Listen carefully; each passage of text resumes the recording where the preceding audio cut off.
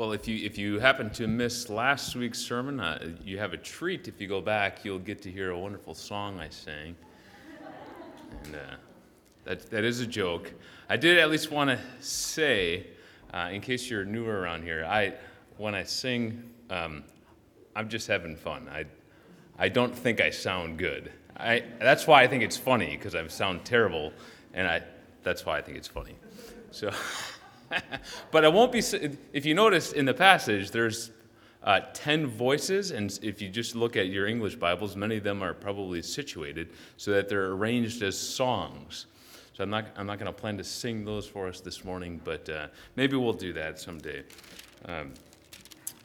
But as a reminder from last week, chapter 17, John started off one of the angels from from chapter 16 of the seven bowls came to John and said, "John, now I'm going to show you the judgment of the great prostitute." And the prostitute, if you remember, it's the system of the world that's controlled by the enemy that allures people in with loose living and luxurious living. And we're told right off at the beginning of the vision that it's this prostitute that the kings of the earth and the people of the earth have given themselves to. They drink the wine of her passion. And John is told that her judgment's coming. And that's what the vision then unfolds, is how she's riding this beast, which we're told represents the kings of the earth, because she's seated on them in this wild, snarly beast, but she's influencing them. She's in control of them, as well as the peoples on the water. And eventually the beast turns on her and devours her flesh and burns her up. And so that's where we got last week. This week then, from 18:1 through the beginning of 19, there's 10 responses. So you have some angels responding, you have some people of earth responding, then you have the heavenly chorus responding. So the first 6 happen on earth, and then the second set, the final 4, are happening in heaven. And so due to time, I'm not going to walk through every jot and tittle on this, but just try to give us a sense of what's happening. Because John has seen this vision of chapter 17, and then he not only sees something, but he hears something. He's going to first hear from this angel that we're told in 18:1, just to try to picture the scene. Look at the text. It says, "The earth was made bright from his glory." So all of a sudden, John is sort of blinded. He just saw in the vision the beast devour the woman and burn her flesh up, and then poof, this bright light. The whole earth is full of this light, and then this angel speaks. And how does it speak? How does he speak? It tells us with a mighty voice. "Fallen, fallen is Babylon." Right? That's, remember, the prostitute, the world system, destroyed. And not only is she just done, but he then unpacks that a little bit. She's like a graveyard. It's the dwelling place of demons. It's the dwelling place of unclean animals, the wild hogs. A place for unclean birds, the vultures. They're looking for the dead corpses so they can come in and eat, right? The place has been totally decimated. It's empty. So that's the picture here. And why? But verse 3 says, "Because all the nations have drunk the wine of the passion of her sexual immorality, and the kings of the earth have committed immorality with her, and the merchants of the earth have grown rich from the power of her luxurious living." That's the first song he hears. And then another voice comes down from heaven. And we saw this last week, this declaration, "Come out of her, my people. Come out of the world, lest you share in her sins, and if you do that, you will share in her plagues that are coming." Because there she is, she sits and goes, "I will never be a widow. Nothing bad will ever happen to me. Come." John says, No, come out of her. Her plagues are coming after her. And it's going to happen like that in a single day. Bam! It's no lingering judgment here. It's just Nothing like I got a bit stung by a wasp the other day and it still itches. Anytime I just touched it now, it's going to itch. It's just this lingering, long, drawn-out process. Not this judgment. This judgment's bam, it happens. That's the second song. Third song, then, we hear from the kings of the earth who committed sexual immorality and lived in luxury with the woman, the prostitute, the great Babylon. And for all these next three people, we're told that they weep and wail. And all of them start part of their song saying, "No, no," or "Woe, woe," or your Bible might, the ESV here says, "Alas, alas." It's a term of mourning and weeping. No, the great city, Babylon. Because in a single hour, your judgment has come. And the king's voice go to a hush. Then the merchants of the earth, the ones who, they got rich from being a part of this system. Right? They got to sell all the goods. Right? In our days, it would be selling some nice MP3 players, some iPhones, some iPads, some computers and laptops, nice clothes, cars, motorcycles. They're getting rich off the world system. And they say, "No, no, Babylon! Our stuff is gone. Everything's wasted in a single moment, in a single hour, it's gone." And then they go quiet. That's the fourth song. The fifth song is the shipmasters. They're the ones on the sea. They're just like the merchants on the earth. They're also getting rich off the goods of the world. They too stand off, weeping and mourning, as they also see the smoke of her destruction going up. So in the picture, it's almost like you have this crowd of people standing far off, looking at the destruction that happened. If some of you were around 9/11, as you just kind of just get all these pictures of the destruction happening over there, all the smoke just continuing to come up. And the shipmasters join in. "No, no, for the great city." And it's not only the fact that their stuff is now gone, but they also know the judgment is coming for us too, because we've been a part of this system. We're a part of the same gang. The FBI is coming for us now too. But now something happens a little bit different in verse 20, and whether or not this is the shipmasters or a voice from heaven, it's not totally clear. But we're given another command. The first command was from that second angel. It says, "Come out of her, my people." And now God's people are told, "Rejoice over her.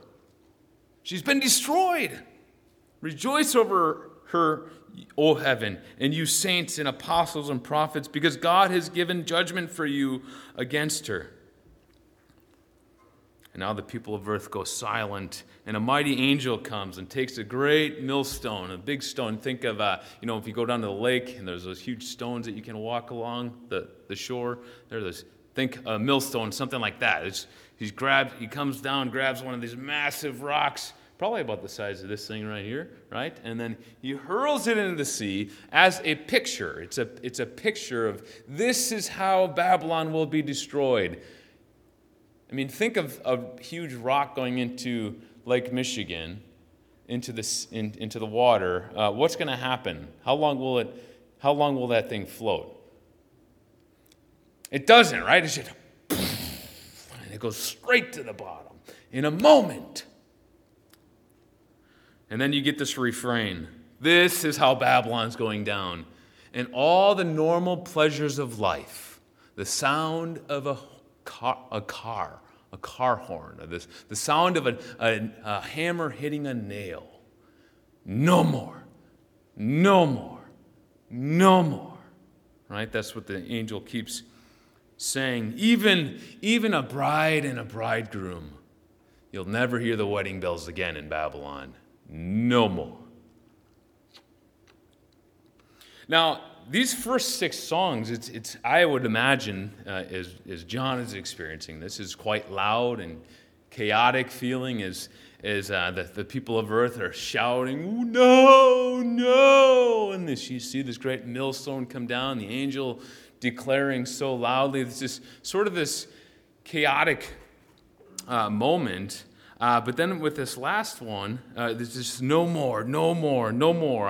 As I envision it just sort of like going totally silent. It's the way I've tried to imagine what's going on. There's Jeff Barrett. I don't know if Meredith went to the same university as Jeff. Does anybody know that? Well, anyways, Jeff Barrett went to Taylor University for his undergraduate school. Jeff Barrett, the Barretts are one of the missionaries here at Crossway, and they have something at their school called the Silent Night. It's for a basketball game. They do it once a year as a team, or as a whole school community. And nowadays, everybody gets dressed up, and the place gets totally packed out. And I've never been there, but this is something I would love to actually see. It's supposed to be quite a treat. It's called Silent Night, and what they do is for the first, nobody from Taylor says a peep or makes any noise until their team has scored 10 points. So the whole time it's just, you can go on YouTube and watch this. It's absolutely silent. And it appears that Taylor has bought out every ticket. So, I mean, nobody's making any sound the whole time. And so from the player's perspective, they say it's kind of just weird. You're just playing and there's just nothing, right? And so sometimes the crowd will kind of put their hands up like this like we're clapping, but we're not going to make any noise. And as you're watching the game, as they have 8 points or 9 points or whatever it is, you can just anticipate the excitement of waiting to see it happen. But it's fun to see because eventually, as that ball goes up and through the net, place goes bonkers. Rah! People start running all over the court and everything. That's how I picture this scene here, as everything's been destroyed and no more sound in Babylon. It's totally empty, totally done, totally dead.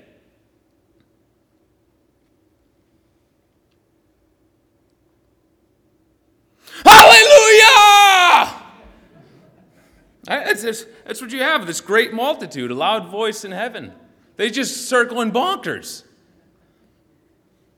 Because salvation and glory and the power of our God, they belong to him. His judgments are true. His judgments are just. He has judged the great prostitute who corrupted the earth with her immorality and has avenged on her the blood of the servants. And once more they cried out, Hallelujah! The smoke of her goes up forever and ever. The 24 elders and the 4 living creatures, they join in, they fall down and they worship God as they are surrounding the throne. Just join in and say, Amen! Hallelujah! A voice from heaven comes and says, Praise our God, all you his servants, you who fear him small and great. And once more, that whole roaring crowd, look at how it says it in verse 6. He then piles it on, this great multitude, like the roar of many waters and like the sound of mighty peals of thunder. Hallelujah! Which means praise. Praise Yahweh. Praise God. Because the Lord Almighty, the Almighty reigns. Let us rejoice and exult and give him glory. Why? Because the marriage of the Lamb has come. No more weddings in Babylon, but there's a wedding going on this day. His bride has made herself ready. She's come through. She's remained faithful. Why? Because God has made her faithful. He has granted her to clothe herself with fine linen, bright and pure, and that fine linen is the righteous deeds of the saints. Now John, standing there, next to this angel who we were introduced to at chapter 17, verse 1, who tells John, I'm going to come show you the judgment of the great prostitute. This angel now turns to John. I still hear the crowd going crazy. So I don't think the angel just says, Hey, John, write this. It's probably like, John, write this. What? Write this. The church needs to hear this. Blessed are all those who are invited to the wedding feast of the Lamb. John, these words are the true words of God. At which point John falls to worship the angel. Because what else do you do? There's nothing else to do but to worship. Now, he's mistaken where his worship's going, and he's rebuked for it. But here's another one of these write this statements. If you remember, this happened in chapter 14. It'll happen one more time. Where it's like this break in the action where John he's watching these visions and he's recording what he's seeing. But then it's, John, write this. The people of God must hear this. Get this one down, John. Make sure this one's in there. Blessed, happy of soul. Right? Those who are happy internally, deeper than circumstances, happy of soul, John, are those who are invited to the wedding ceremony. Not who just hear of it, not who just think about it one day, but those who are actually invited, given a place a seat at the table. Because it's not everyone. It's those who are called of God, faithful to Christ, those who he has called to be his people, who are invited to the marriage supper. I trust many of you like to go to weddings, right? I mean, I love weddings, especially a Christian wedding. I mean, it's such a joyful celebration, right? And many of you have been married, and you've experienced that. And hopefully, I just think it's such a fun thing to see the groom up front waiting, right? Nervous as all get out. As excited as all get out. Sweating. Waiting. With anticipation. Open those doors. Open those doors. Let me see her. And there she is. So this is a joyful celebration. But it's not just any wedding. This is the marriage supper of the Lamb. This is the Lamb of God, the Son of God, who is preparing a people, a ragtag people, right? People who have rejected God and deserve God's judgment. And yet Christ comes in and says, I'm going to prepare them. I'm going to wipe off every blemish. I'm going to give them my righteousness and make them beautiful before God. This is my bride. I'm waiting for her. I'm preparing her. And I'm waiting for this day. This is a day of anticipation, the marriage supper of the Lamb. And why does the angel tell him these are the true words of God? I don't know. But I think it's interesting, and these are the words of God, John. This vision that you're being given, that the world is going down, the world is passing away, and there's a wedding waiting for God's people. That's what God says, John. The Almighty, the one who spoke the universe into existence, declares this. And I know your mind will doubt many days. But God says this, John. And these are the true words of God. These are not made up. They're not going to fail.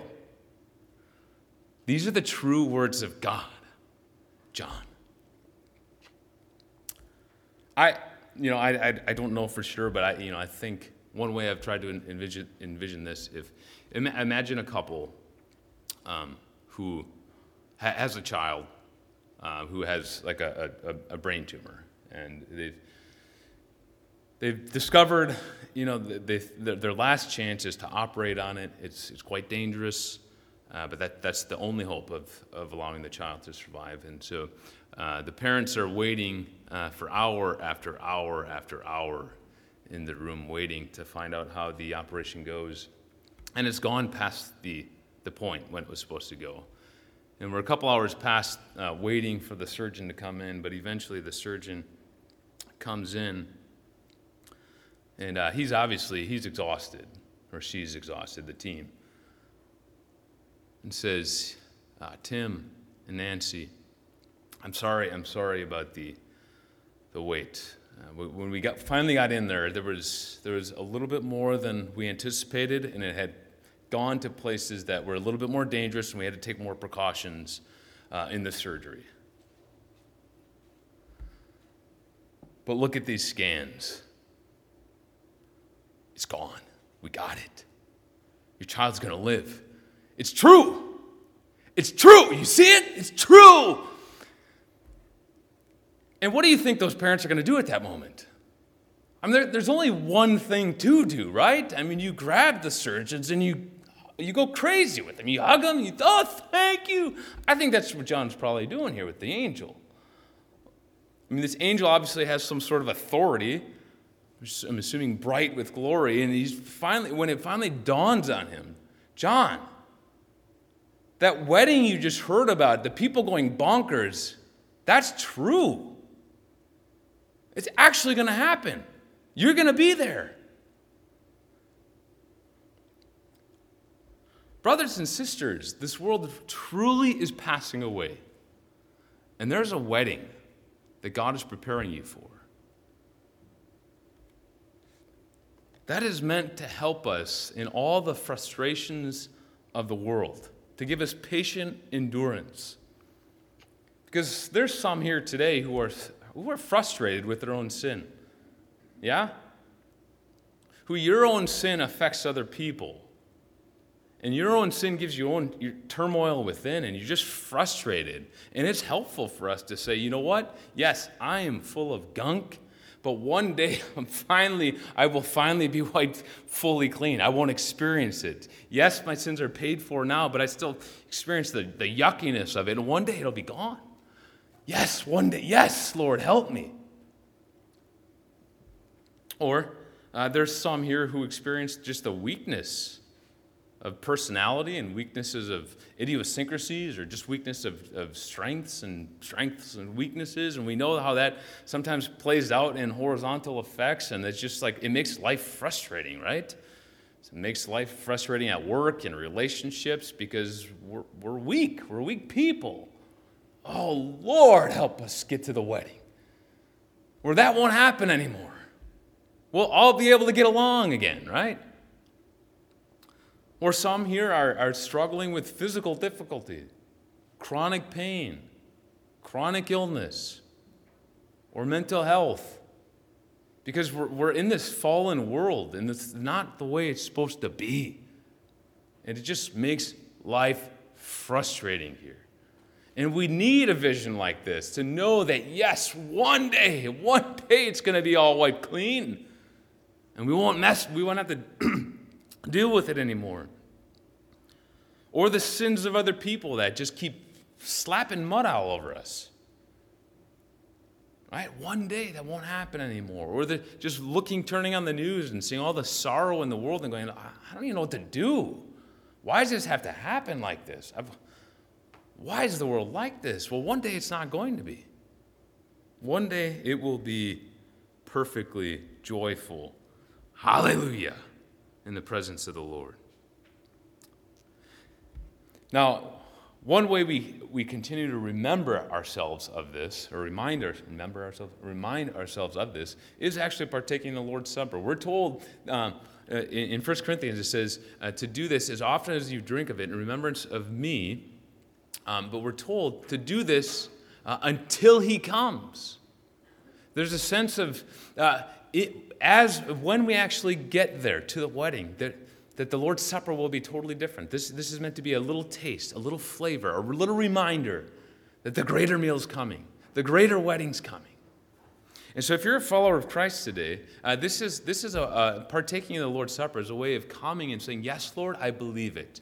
I believe these really are the true words. Help me to allow the truth to go deeper into my soul. I receive it in the name of Christ. If you're a follower of Jesus, worship him as Savior and Lord. Then the table's open to you, provided you are striving to walk in repentant faith. So if you could come, grab the elements, return to your seats, and we will partake together. The world indeed will be destroyed. It will be crushed. And the only reason we will not be crushed is because the Lord Jesus was crushed on our behalf. On the night when Jesus was betrayed, he took bread. After giving thanks, he broke it, saying, "This is my body, which is for you. Do this in remembrance of me." I trust that many of us this week will encounter times where we try to think about the eternal city, and all sorts of doubts will come into our minds, whether or not we will make it, whether or not we will be included.